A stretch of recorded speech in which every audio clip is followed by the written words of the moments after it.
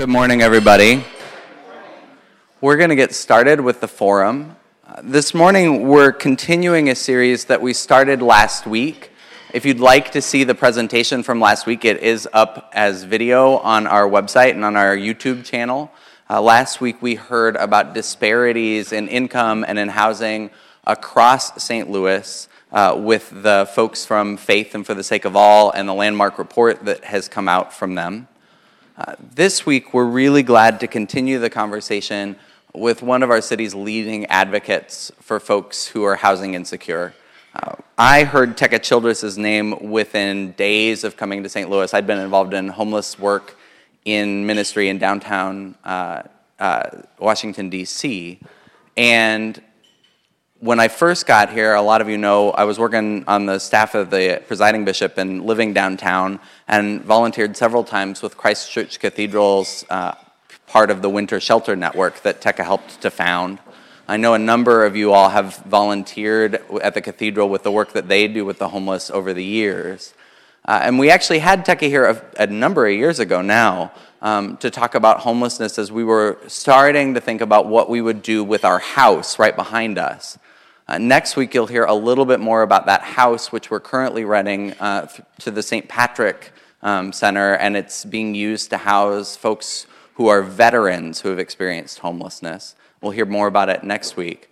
But before we had them, we thought we would invite Tekka and ask her to give us a sort of sense of what is the state of homelessness in St. Louis.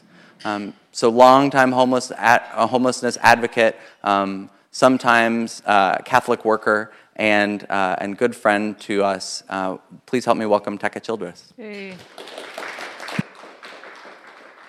Hey, everybody. Thank you so much for having me. Really glad to be here. Thanks for getting up early, maybe even an hour earlier than you normally do, to be here on this time. Can you hear me? Great. On this time when we jumped ahead an hour. I was telling Brian that this morning I don't get up by an alarm. Usually I wake up because I get up fairly early, and I got up and looked at my computer and thought, I have about an hour. And then by the time I'd gone out, I have chickens. By the time I'd gone out and fed my chickens and everything, came back in, I suddenly had more time because my clock said it was 7. So I was so happy, and then suddenly at some point I realized, no, it's not 7, it's really 8. So anyway, thank you for coming early. I'm just really glad to be here. I was here a couple years ago, and so glad to be back here again to your community. I started living among homeless and unhoused people when I was 20 years old. I was a young person, grew up in St. Louis City, and got involved early with the United Farm Workers in the 70s. And when I was I guess about 19, I met some of the folks who were going to open the first Catholic worker house in St. Louis, which we've called Karen House, if you've heard of it. It's a house of hospitality for women and children. So I moved into that house when I was 21, started volunteering there when I was 20, and spent a good part of my life there. And I always make a joke, because I studied philosophy and history at St. Louis U, and I always tell people I got a degree in philosophy and history and lived over 20 years in a homeless shelter. So watch what you study in college. No. Anyway, I'm just glad to be here today. So I started with that, and then after I lived at Karen House in my 40s, I had a little bit of a crisis. I guess everybody goes through their life in their 40s, thinks, is this really, am I doing what I really long to do? And I was doing what I longed to do, but I was finding that a lot of the families and kids that stayed at Karen House felt like Karen House was the best place they had ever lived. That when they left Karen House, they were in communities where there were a lot of violence. We lost several young people we knew that we loved were killed by gun violence. So I thought there's got to be more we can do. So after years at Karen House, we founded a community called the Dorothy Day Co-Housing Community, and I moved into the neighborhood around Karen House, and we started community with families who had been at Karen House. We had 6 families and made a lot of effort to get our kids in better schools and stuff.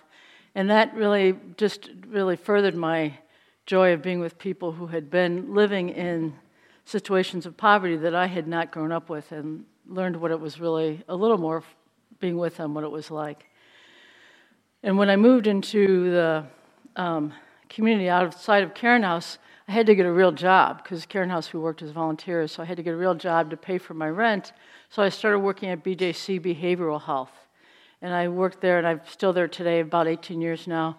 I work as an outreach worker to folks who are unhoused with severe mental illness. So I look for folks who are out there left behind by our community and our society and try to engage them in what they need, and particularly housing. And then one year, and this is the story I'll tell, this is about maybe 15 years ago, I was out one night looking for one of my folks, and I was trying to find them because they suffered with schizophrenia and it was going to be really cold that night. And so I walked around the bus stop that is down at Hampton and Gravois because I knew one of my clients spent time there, and I didn't find him, but I found a man who was slumped over, and I couldn't walk away from him, so I wanted to see if he needed help. He was in really bad shape, and I tried to get him. He obviously needed to go to the hospital, and I tried to get him in my car, but he couldn't. He was in too bad a shape, so I called an ambulance. And but because it was getting late in the day, and I was hoping to find my client, and because I was due at Cairn House, it was right before Christmas, and every year the women exchange gifts, so I was going to go and help them look through our little donation stuff of gifts to pick gifts for each other. Everybody chose a name and chose a gift for each other. So I was due back there, and I was trying to find my client, take care of this man, and get back. And so I left to look for my client, and when I came back, I didn't find my client, but when I came back, the ambulance was pulling away, leaving this man there at the bus stop. And so I called an ambulance back, and I said, "You've got to take this man. He's not going to make it through the night. He's in very bad condition, and he's going to need you to pick him up." And they refused because he said he didn't want to go. And I said, "I know, but he's not really. He'd been drinking he had finished off a fifth of something." And I said, "He's not able to make a rational decision. You really need to come get him because he's at high risk." He was an older man in very poor health. But they wouldn't come back and get him. So I went and I found all these tiny, ridiculously tiny blankets from Walgreens and covered them up as much as I could. And I talked to the bus driver who drove through during the night, and I said, "Would you check on him?" Because it's one of those big bus stations that has heat. That's why people go there. It has heat that comes out if you've seen those. And so she said she'd check on him. So then I go off to Cairn House, and about 10 o'clock I get home and I call 911. And I said, "Hey, I left this man there. I'm really worried about him. Would you check on him?" And they said they would, So in the middle of the night, about 3 o'clock, I woke up and I thought, I should go check on him. And I didn't. I thought, oh, for heaven's sake, Tekka, you're always worrying about everything. You never let anything go.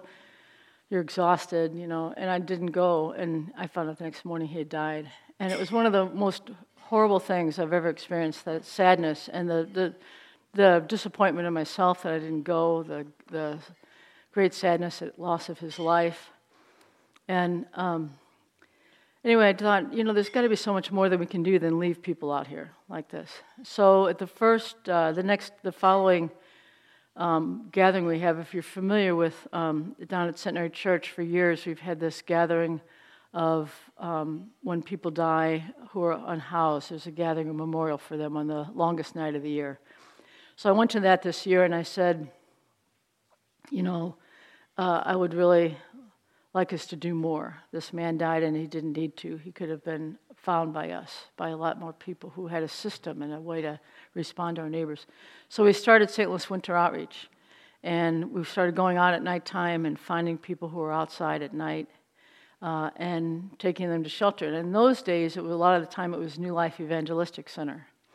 But after years of being open, over 40 years, the city has closed down New Life, which has been a real loss for us. But in those days, we would take a lot of people to New Life, but then they'd run out of space and we'd have nowhere to take people. We got to a point one winter, after about 2 or 3 winters of doing this, we got to a point where we were literally giving people bus tickets to get on the bus to ride the bus as long as they could until it stopped around maybe 12:30 or 1 at night to keep warm as long as they could because there was no place to take them.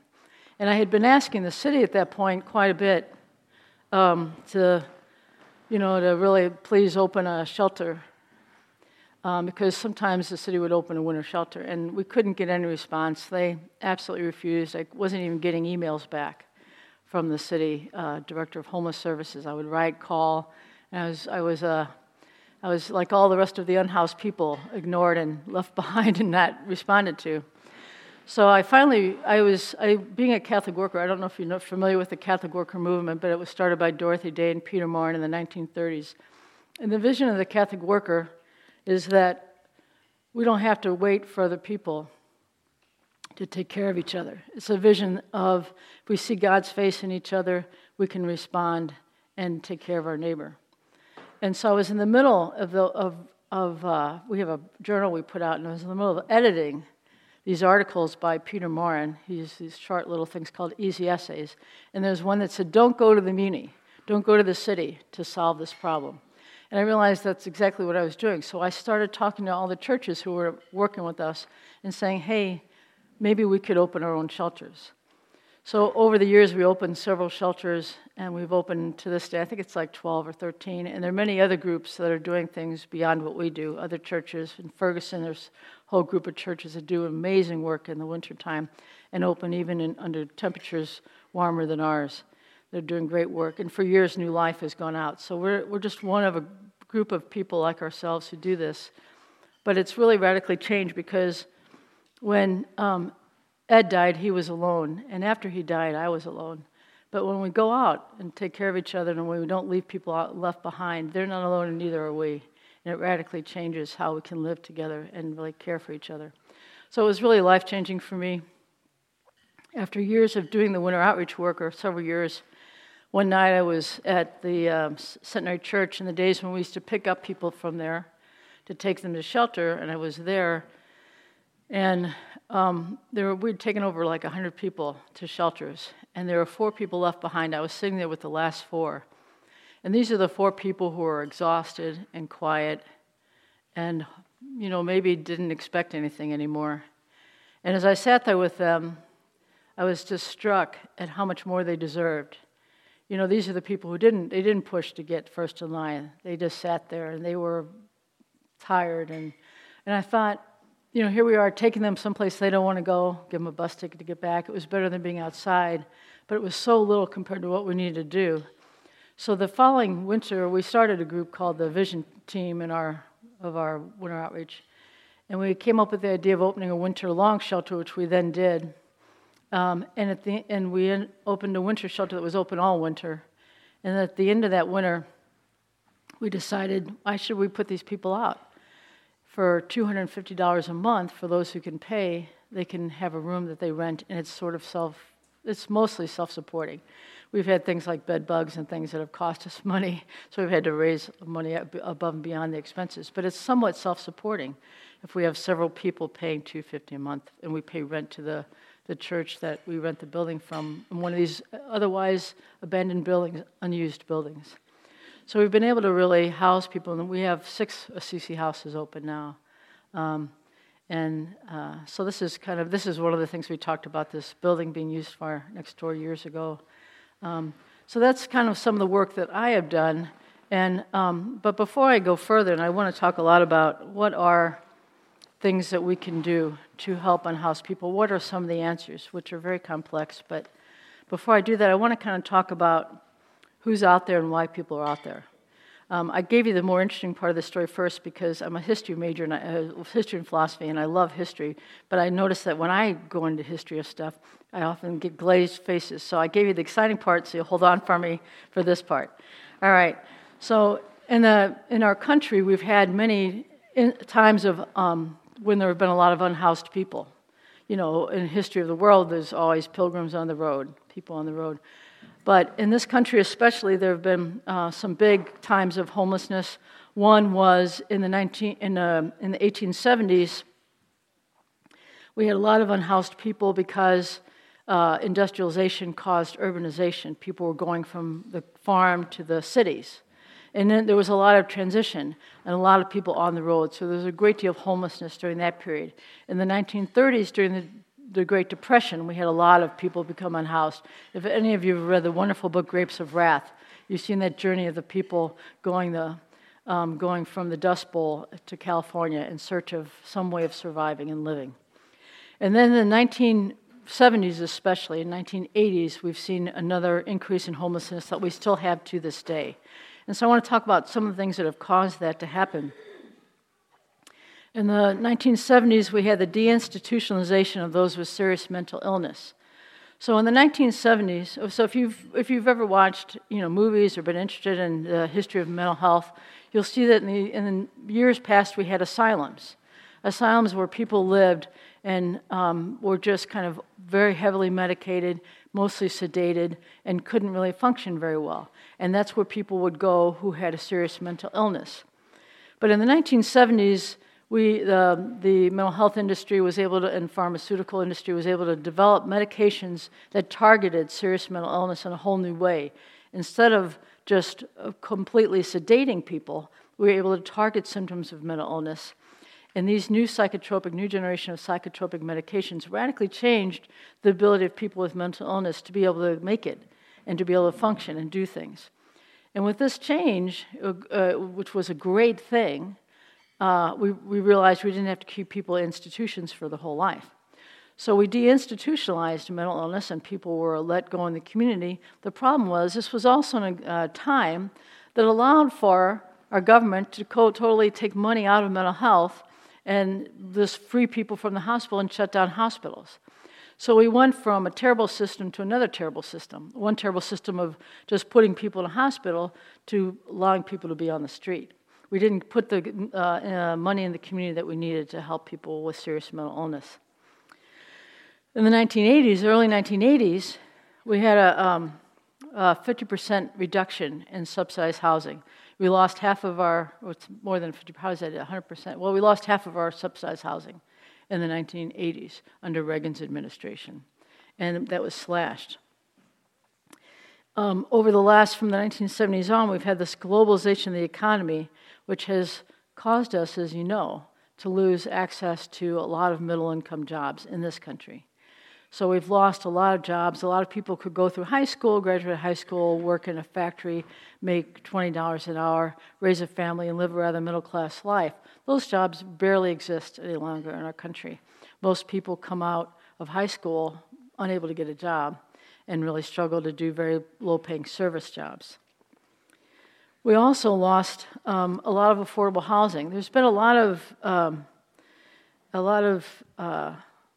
we used to, when I first got into this life, in the late 1970s, there were a lot of single-room occupancy places.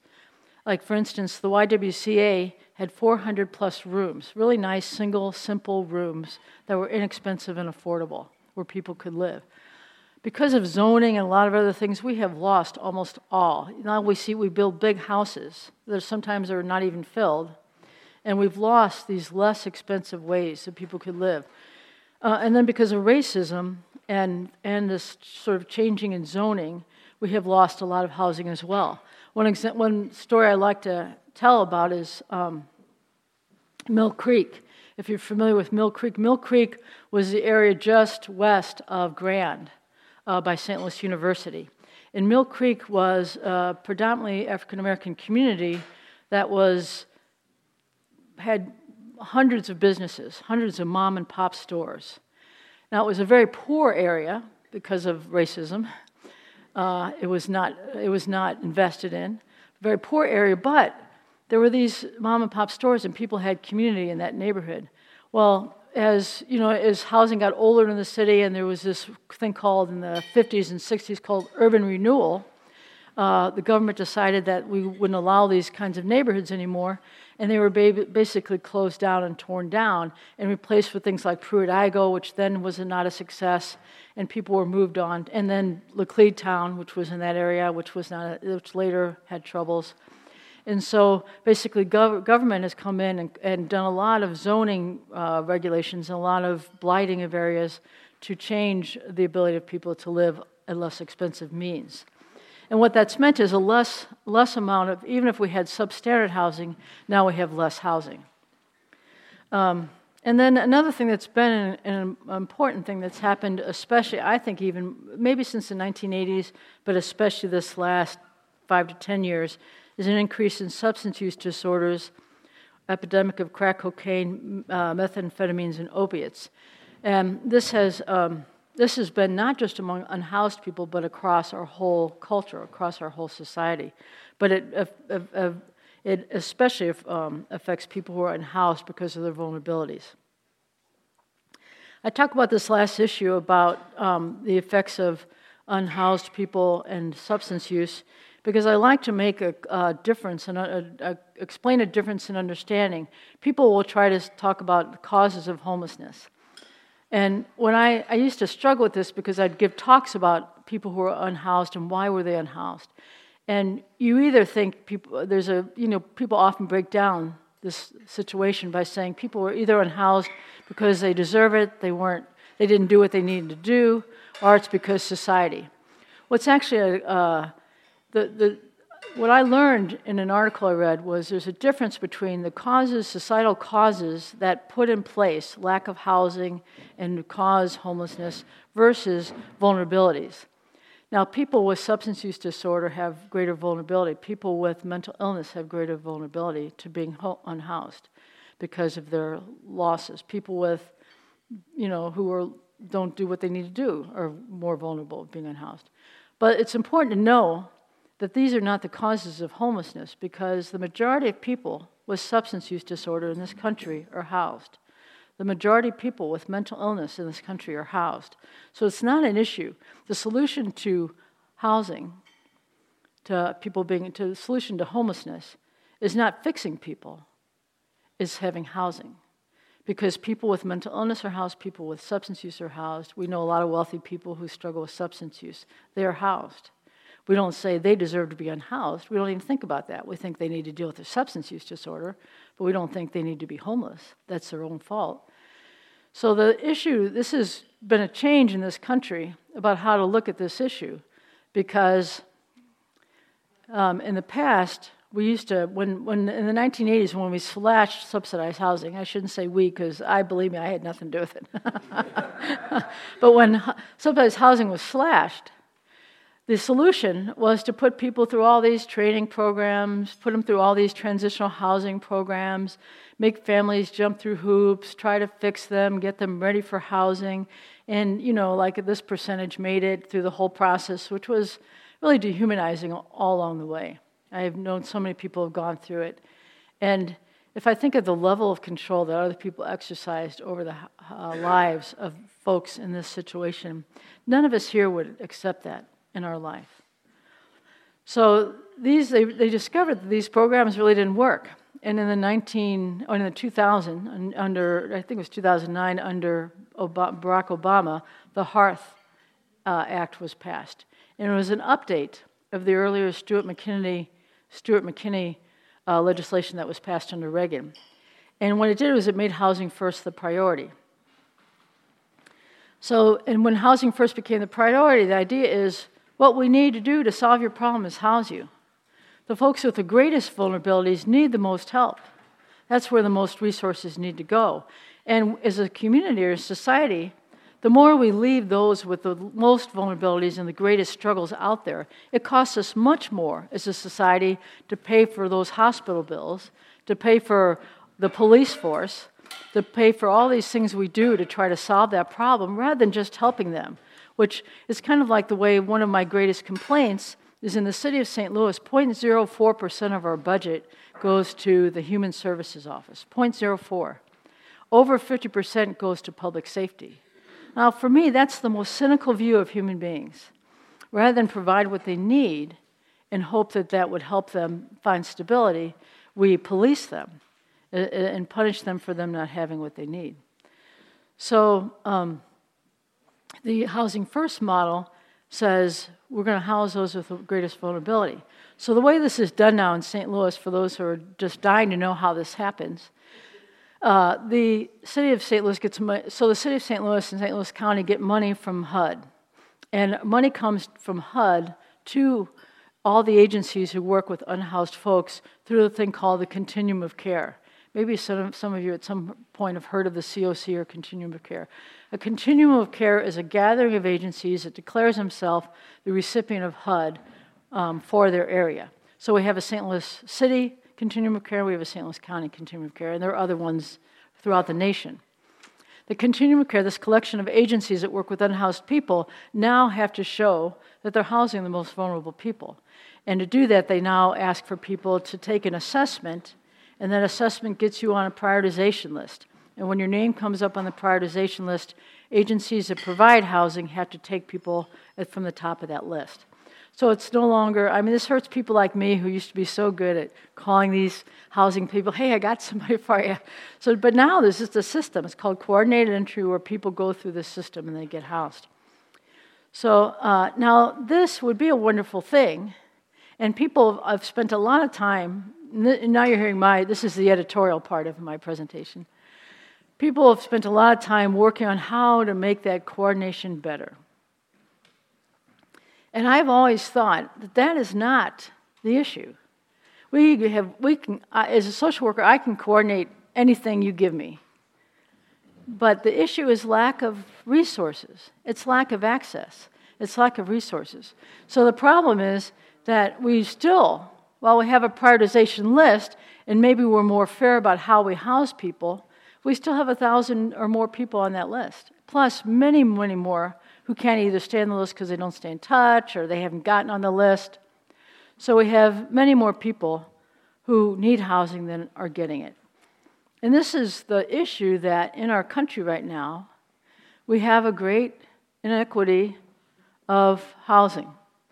How long do they wait typically on that list? It can be anywhere, because it's not a wait list but a prioritization list. I have literally had people get a call within a week of putting them on, and I've had people never get a call in the 3 or 4 years they've been on. So it's everything, it just depends how you fall on the list. But there are 1,000 people sitting on that list now unhoused. And let me just finish this, and I'm going to take some questions. Is that okay? Yeah, that's fine. Because I'm going on long. But I'll just say that, so the thing is that the issue is that we still have great inequity, and the problem is we have to figure out how to address that issue. But in the meantime, some of my thoughts about how to address the situation of having people homeless, so many people homeless in our community, is I would love to see, like in every neighborhood, a small shelter, or in every neighborhood, in a CC house, or in every neighborhood. I've had this dream of having a couple tiny houses connected to every church. You've done that in a way. You have a tiny house with a veteran. You've already kind of taken on this idea. But if every community invited a few unhoused people back into the community and supported them in getting reconnected to the community, this is one solution. But it's going to take more resources, and at least a more sharing of resources. So, but as I learned with, not just my experience with Ed, the man who died at the bus stop, but all the people I've worked with, life is never as joyful when you leave people behind as it is when you embrace them. It gets messier and more confusing and harder, but all the joy is there. And you already know this is in being a community of faith, is that's where the joy is. It's when we don't leave each other behind and we live together and struggle together. So I just invite you to be part of that as you already are, and thank you for having me here today. So thank you. So we're going to have microphones go around for questions, and again, it's not about your volume of voice, it's about other people's ears, so please do wait for a microphone to ask a question. Since I have a microphone, I'm going to ask a question. And then I want to go to you next, because I know you were waiting. And point out something that Tekka said that I think is really critical, which is that model of housing first works if there's enough housing to get people into. And it does some incredible things data-wise. It alleviates the utilization of services in emergency rooms and police departments. Data-wise, it has been shown to save cities like millions of dollars for what they put into it. But St. Louis is not currently expanding the housing first model. And that's something that means that the folks that typically get housed with housing first are the folks, if I'm right, these are the folks that otherwise tend to take up a lot of resources that could be used. So it's about resource prioritization in some ways, but it's also about if we don't have enough housing first going, then you're just going to be overwhelmed by the chronically homeless. Right. Can you say a word about the difference between chronically homeless and temporarily homeless and the different approaches with those two? Right. Yes, I can. So chronically homeless, these are terms that HUD uses. I'm somewhat of a believer in them, and sometimes I don't know. It's hard to describe. But so chronically homeless, it's obvious. It means you're stuck. You've been homeless for a while. You're not getting out of it. And you've got big issues. So the official definition for HUD, though, is that it means that you've been unhoused for a year without interruption, continuously, or you've been unhoused 4 times in 3 years. So you've been in and out. You keep falling in and out. You might go to your families for a while, then you're back out. Then you go to something and you're back out. But you have issues that cause you to keep becoming unhoused. So but the other stipulation they have is that you have to have a disability. And there's a variety of things that are considered disabilities to be part of that. But that's chronic homelessness. Temporary homelessness are your folks who come in and out. And there are people who come in and maybe for a minute, and then they come back in 10 years. For a second, they become unhoused. But they're generally able to manage, even though they live maybe on the lower rung of being and housing safe. In fact, one of the things I didn't tell you, I change my talk all the time in the middle of it constantly. So one of the things I didn't tell you that I'll tell you now is that according to the National Alliance to End Homelessness, 11 million households pay at least half of their income toward housing. And this nation is facing one of the most severe affordable housing crises in history.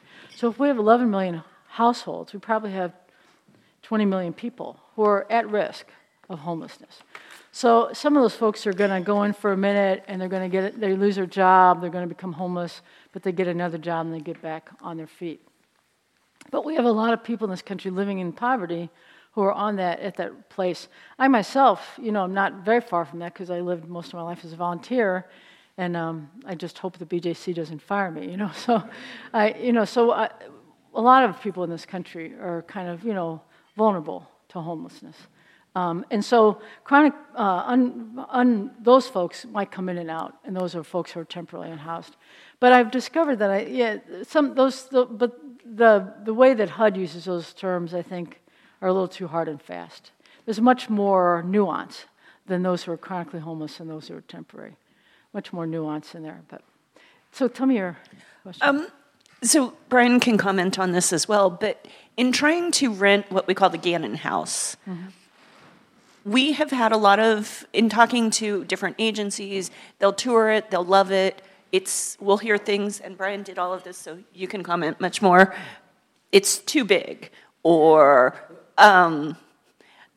we're not used to housing people in a single-family home. We prefer it to be an apartment, or it's too big.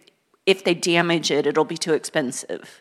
And we actually had it sit empty for 6 months because we couldn't find anybody who was willing to rent it at a very reduced rate that we rent it. So I have a thought about why that is. Do you want to say more, though, Brian? No, she captured it perfectly. Yeah. Well, I would say that has a lot to do with government bureaucracy.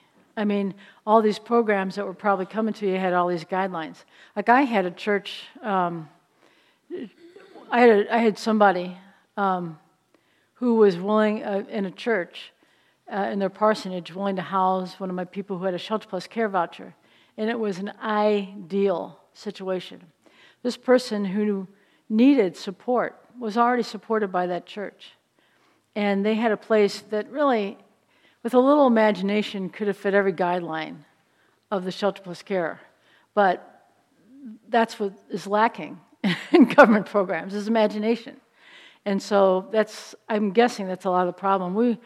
It's hard to know without all the particulars, but that is the problem of all government programs. That's why I've kept winter outreach out of government programs. That's why we do things. We mostly make money we mostly get just private donations. And then with the CC House, we've had to get bigger money, so we've gone for a few grants. But we've kept out of government money for that reason. Okay, whoever. Hi, thank you so much for coming, Tekka. Yeah. So I know the city has funds that are supposed to be dedicated or designated for homeless services and social services. I think there was a use tax Yeah. passed a while back, but Yeah. some of the That's funds. so that comes to the use tax, put money into the Affordable Housing Trust Fund, and then they also have emergency shelter funding through the city itself. That's their two accesses to housing themselves. Is there any discussion amongst advocates, among yourself, how we can maybe maximize more of the funding that's used to go to or from taxes to homeless services?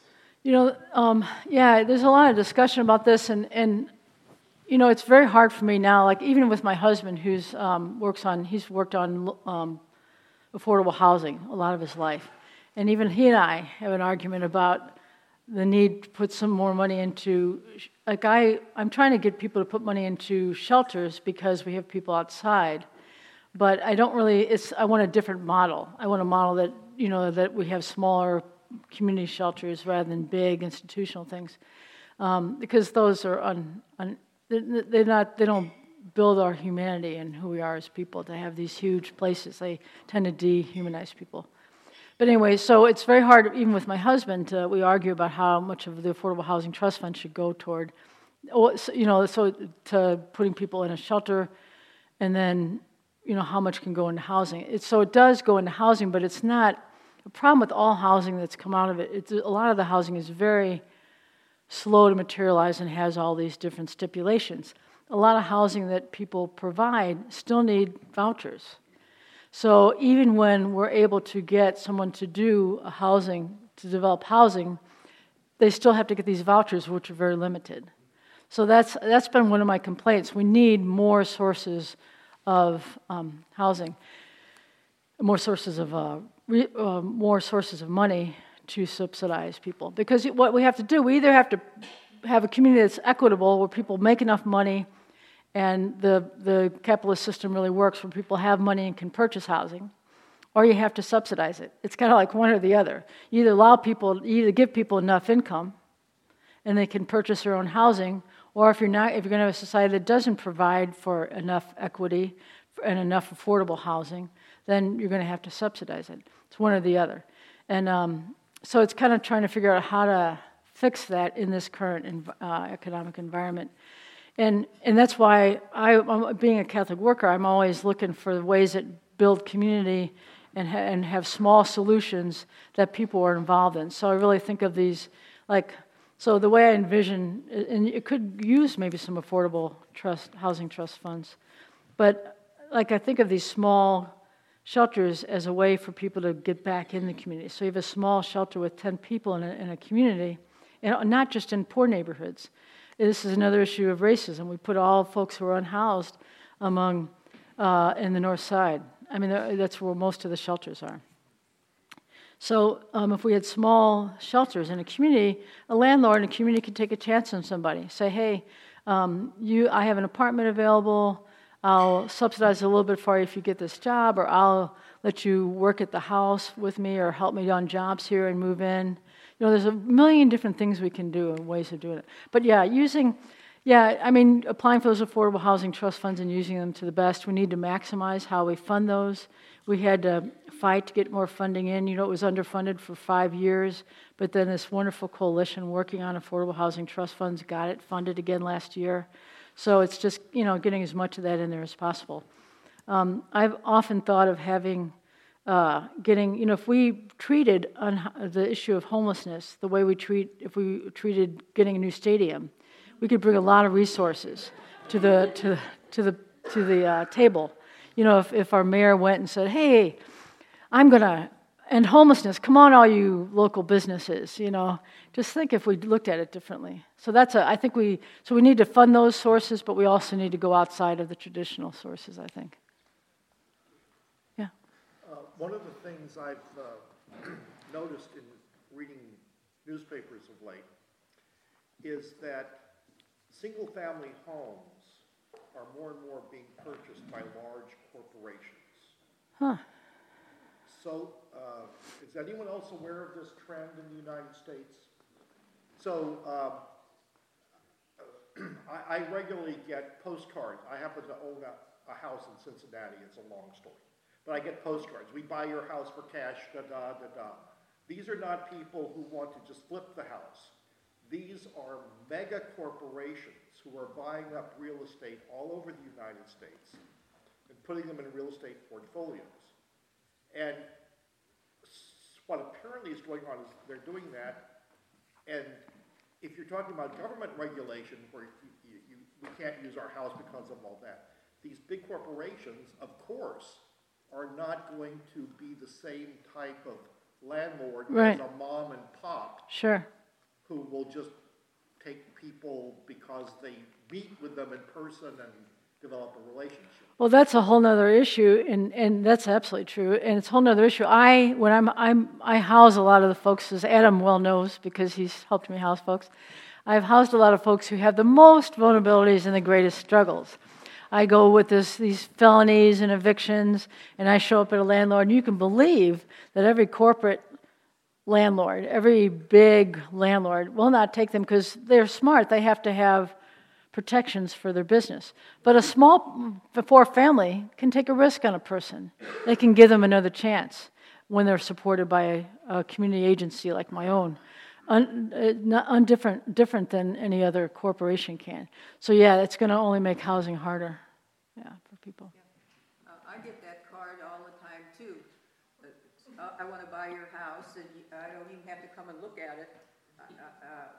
Just call this number. I want to buy your house, and they even come to the door and said, "We'll buy your house, and we don't have to check it or anything. You don't have to clean it or nothing." Yeah. So you were talking about what if the mayor got together and got business leaders together and really made this a group effort. Is there a city or a place that you know of that has really done that? I hear about cities like Austin that do a really good job with helping unhoused people, but I don't really know that anyone has done the thing I'm thinking of. Yeah, I don't really. I need to learn that more. This is the one area I have not really looked enough at. Maybe in the country. Yeah, maybe I need to do my homework on that. I appreciate that. I'll say there's a big difference from the city where I moved from in Washington, D.C. compared to St. Louis. I was dumbstruck when I moved here how many kids were on the street in St. Louis, because in Washington, D.C., that just didn't happen. Kids that were homeless were immediately housed. And I was amazed how thin our resources seem to be for unhoused folks, because Washington, D.C. pours millions of dollars more per year than St. Louis does. I want to ask the ultimate super practical question that we clergy get all the time, which is, if we see somebody out at the Quick Trip or at the U City Library, or if and it's going to be a cold night, or we see someone having some kind of episode out on the streets, or someone asks us for money, how should we respond? Well, there's different answers to those different situations. Yep. If it's really cold, I would really then try to figure out with them. I mean, you can call 211 as the easy answer because sometimes they know what's open.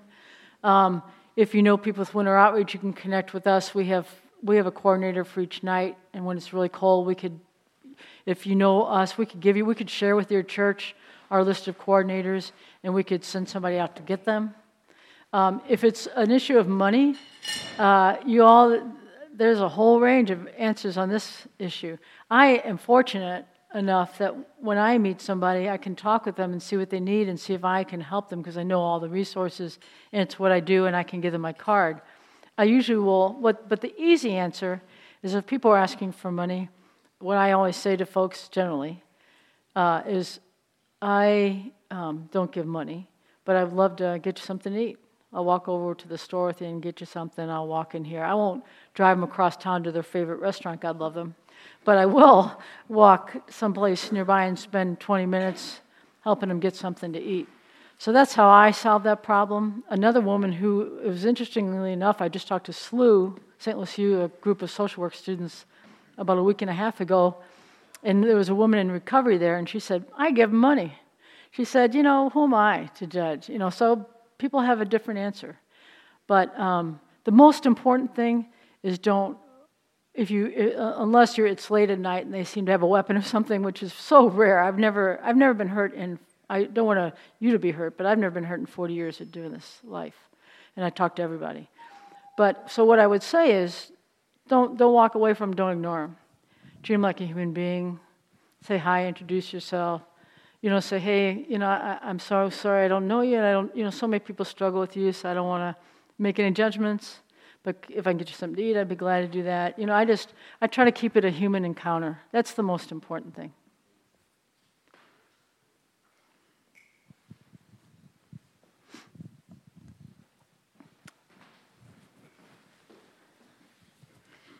I have a bit of a micro question that you might be able to answer.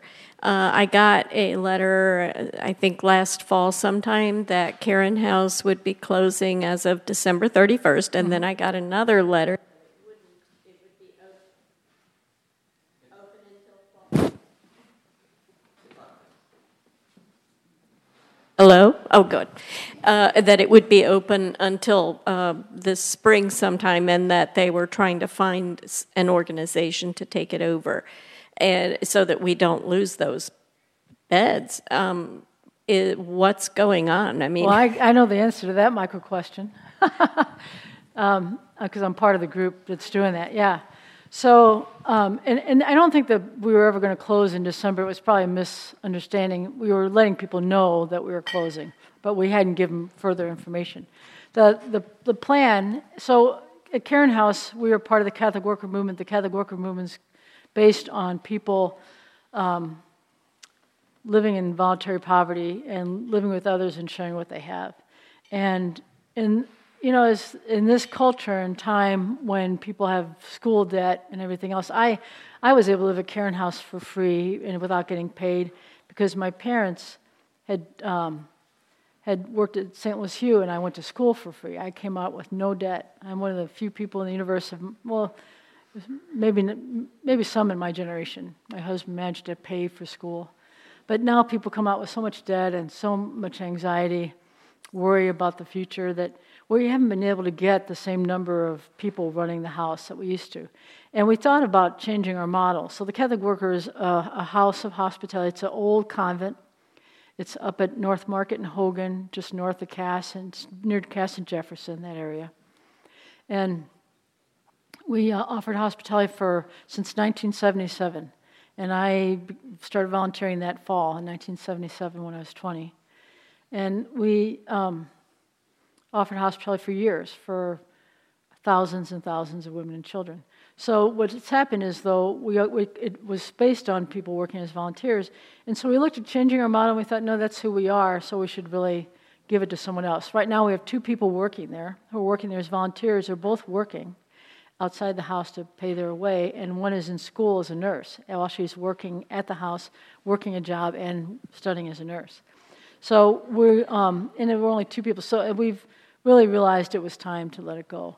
So if you've all heard of Reverend Mike Robinson with City Hope STL, he's a friend of ours who over the last several years when New Life closed, he really stepped into the breach and started opening winter shelter at night. And he saved the lives of so many people, night after night, opening small shelters first over on Cottage Avenue at a little church called Bridge of Hope. And then he was last year down on Gravois and offered shelter. And this year he took the bid from the city and opened 4 shelters, or contracted to open 4 shelters this past winter, and housed 100 people a night, just about 90 to 100 people a night. So he was really instrumental. So we have a lot of respect for him, and we met with him. We had a whole process. We met with different groups that were interested, and we ended up choosing him because he has a lot of the philosophy of the Catholic Worker, and is such does an outstanding job. So we're going to be handing the house over, and that plan is to hand it over in June. That's the plan. So he'll still need support from people after we hand over the keys. I haven't had a key in years, but yeah.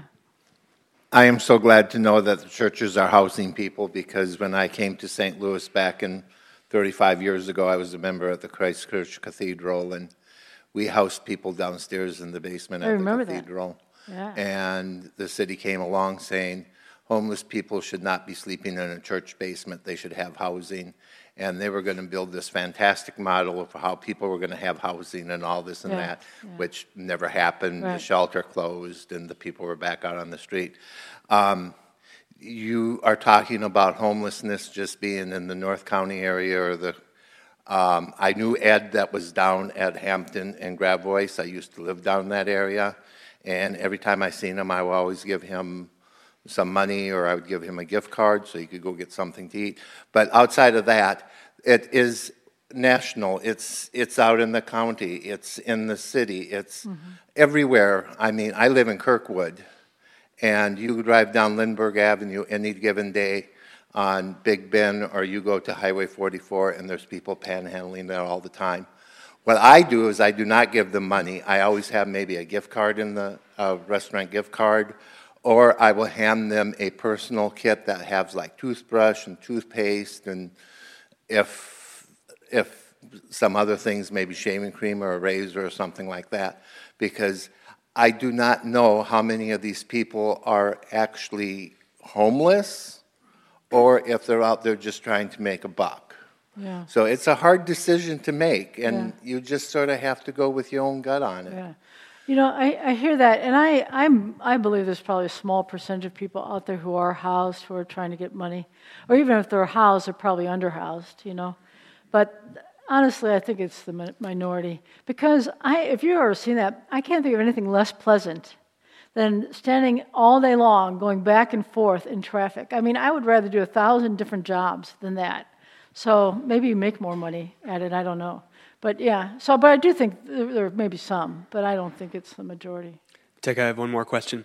If you can imagine being in a room with a faith-based community who wanted to expand their housing outreach, what would you tell that room? Just try to imagine you were there right now. Yeah. What would be the number one thing you'd ask from them? Well, I would look at, you know, there's a couple of different things you could do. I mean, I have for a long time been trying to get this notion of a small community of, I'm going to give 3 or 4 options. One would be to open a small place where you offered hospitality to a handful of people who are currently unhoused, to help them and then figure out if there's ways to get them housed from there. You could build a couple tiny houses around your church here if you can get through the rigmarole of bureaucracy. They've gotten rid of a lot of the things that killed tiny houses. So in terms of I know they did in the city with the Board of Alders. So I don't know what's going on in the county, but you know, if you can get through the bureaucracy, you could build a couple tiny houses, and continue your effort, what you're already doing here. Another way is that, I'm so glad you asked this question, because I miss going to church to ask my own church this. I have a woman right now who was in one of our CC houses, and she has an opportunity to get in a tiny house that's opened on North Grand, by North Grand neighborhood. And I was looking for a church to what we call partner with her by providing up to $100 a month, and it could be a couple people, or you could do it as a group, because her income's not quite enough to pay. They want $400 in rent, and her income's $700 and something. And actually, I have Christ Church Cathedral thinking of it, so this is a challenge for those of you is thinking about doing it and helping. So I'm looking for a second church to offer a little more money to help support this person so they'll accept her in this house. And it would be for 1 year. So it would be a limited thing where you don't say for the rest of our existence, we're going to house this person. For 1 year, we're going to put $100 or even $50 toward this person's housing. So that's something I'm desperately looking for, and a very specific thing I'm trying to help this woman for whom I think this would be a good opportunity. So there you go. Concrete ask at the end. I wasn't even thinking of it. Way to go. If you want to make some concrete help, either talk to one of the clergy or to your treasurer, Brian Barnhart. So next week, I had my dates messed up in my head. Next week, we will actually be taking a pause on our housing conversation because we have a special guest at 10:30.